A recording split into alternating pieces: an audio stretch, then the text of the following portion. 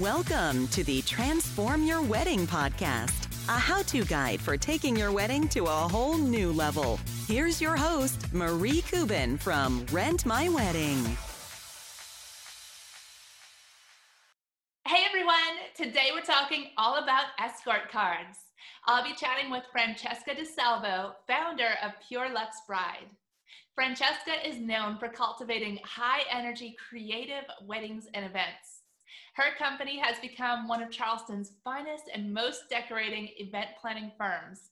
They've received awards such as the Best Wedding of the Year Award from Rent My Wedding, as well as the Knott's Best Wedding Awards for the past 8 years.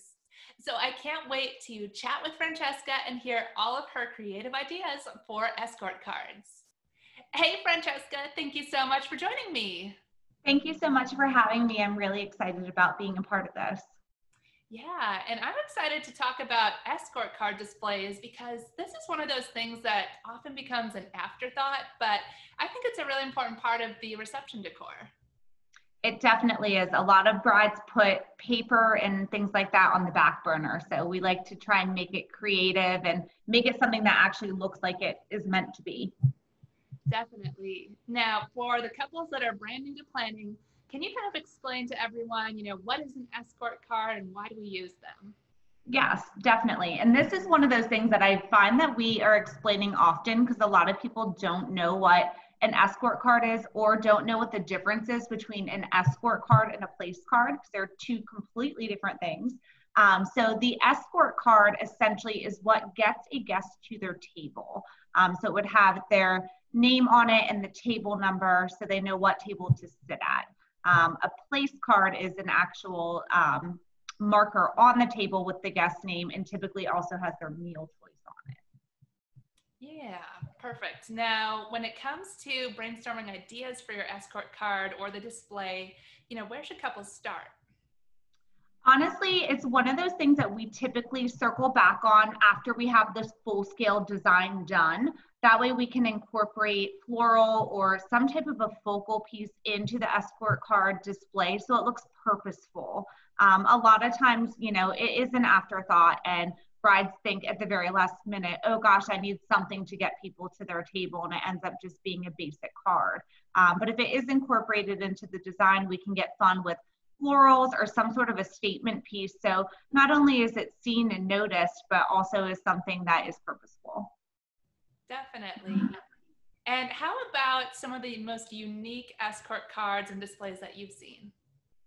So we are a pretty floral heavy planner in terms of the way that we design. So we love incorporating flowers into the escort card display. So whether it is suspended flowers on the back of a boxwood wall with, the names and table numbers listed in that manner, or some sort of like a freestanding display, or something that could honestly even be used after the escort cards aren't needed anymore as more of like a backdrop for photos or to move the cake in front of or something of that nature too.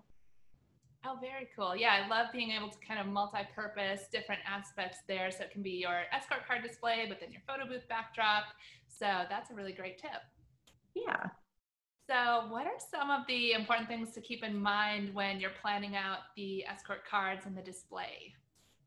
I would say the two biggest things, one is placement. So it being in a location that guests can find, because if not, then they're coming to the planner and trying to ask or find where their table is. So having it be centrally located in a place that everyone is going to pass through. And also making sure that it's legible. We love calligraphy and it's very beautiful, but sometimes it's really hard to read. So making sure that it's legible for guests to easily find their name and move on. So it also doesn't get completely crowded with people trying to find their names. Definitely. And now a lot of couples think about doing kind of a DIY approach to their escort cards. So what are some things to think about when you're, considering DIY versus purchasing something?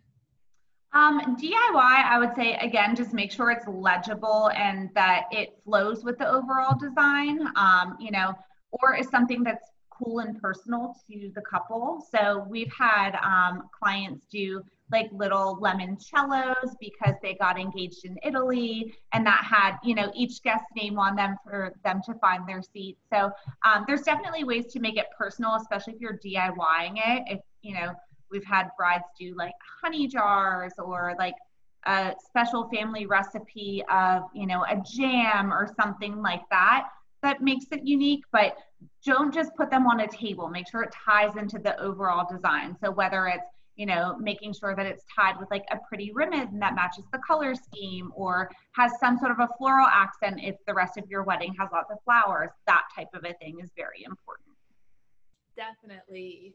And another thing that can be popular is having kind of an interactive display for the escort cards. So any tips about that? Yes. Again, making sure it's legible and that there's plenty of space around it if it is interactive, for guests to be able to move. So there isn't a line forming essentially.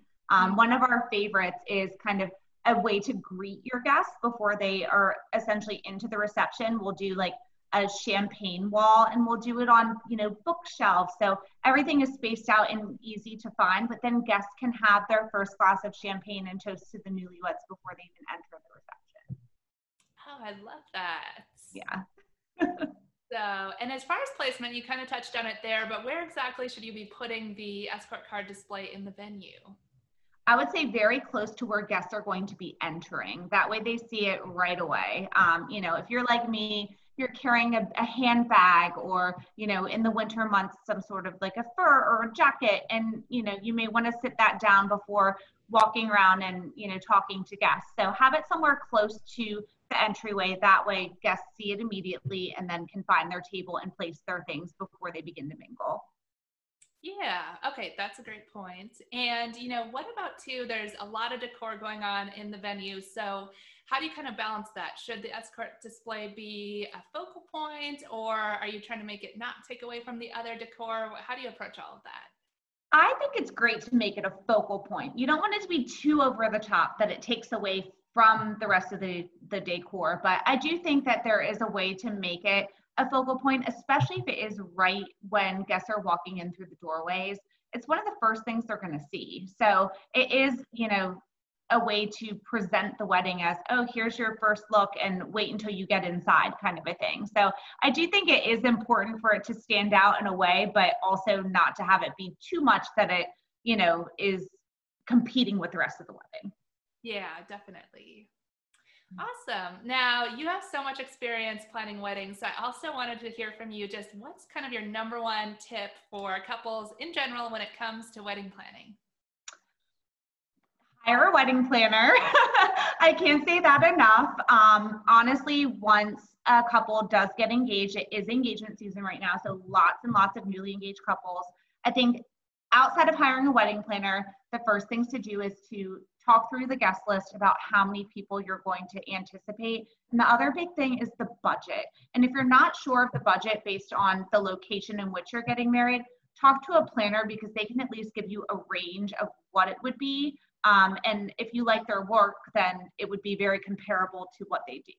So I would suggest guest count, planner, budget, the first three things, and then comes the venue, because a lot of that can essentially, you know, be a pro for a venue or a con for a venue. If there's lots of added fees, or if the venue comes in really high, you won't have room for anything else. So I would definitely say the budget is key. Yeah, I think that's a great tip because a lot of times, you know, venue is something that couples have right off the bat, you know, as they're getting engaged, they already have this dream venue in mind, and you want to just be careful not to get completely locked into a venue because, like you said, once you start really looking at that overall budget and all the different pieces that go together, that dream venue might not fit. So you want to make sure that you do the initial planning work first and get, you know, really laid out the budget and know exactly where you stand before you start making big decisions like actually choosing the venue. Exactly. Yeah. Well, Francesca, why don't you tell us more about you and your company? So I started Pure Luxe Bride in 2009. It started in Pennsylvania, actually, as a coordination-only company, believe it or not. And then I moved to Charleston with my husband. And from there, it has grown into a full-service only planning company and very design-focused. We're a planning team of 2. Blake and I have been working together for the past 7 years, and we do all of our weddings and our designing together, which is a lot of fun because it's like working with your best friend and, having a lot of fun doing it. Our clients, they each rely on us for different things, but at the end of the day, they know that the design is going to be cohesive because they have 2 people, 2 sets of eyes, and that it's going to run smoothly because we're both on event site too. Oh, amazing. And how can everyone get in touch with you? The best way is through our website or our Instagram. It's pureluxebride.com, or our Instagram is just pureluxebride. Awesome. Well, Francesca, thank you so much for sharing all of these great tips about escort cards. It was really great chatting with you. Absolutely. Thanks again for having me. This is perfect. Well, I hope you guys enjoyed all of these ideas about designing your escort cards. Don't forget, you can catch all of our podcast episodes over at transformyourwedding.com. Thank you so much for joining me, and I will see you next time. This podcast is brought to you by Rent My Wedding, your one-stop shop for event rentals. Order online and rentals are delivered right to your door. Shipping is free both ways nationwide. Rent lighting, backdrops, photo booths, and more. With the most 5-star reviews in the industry, Rent My Wedding makes rentals easy and affordable. Book your rentals today at www.rentmywedding.com.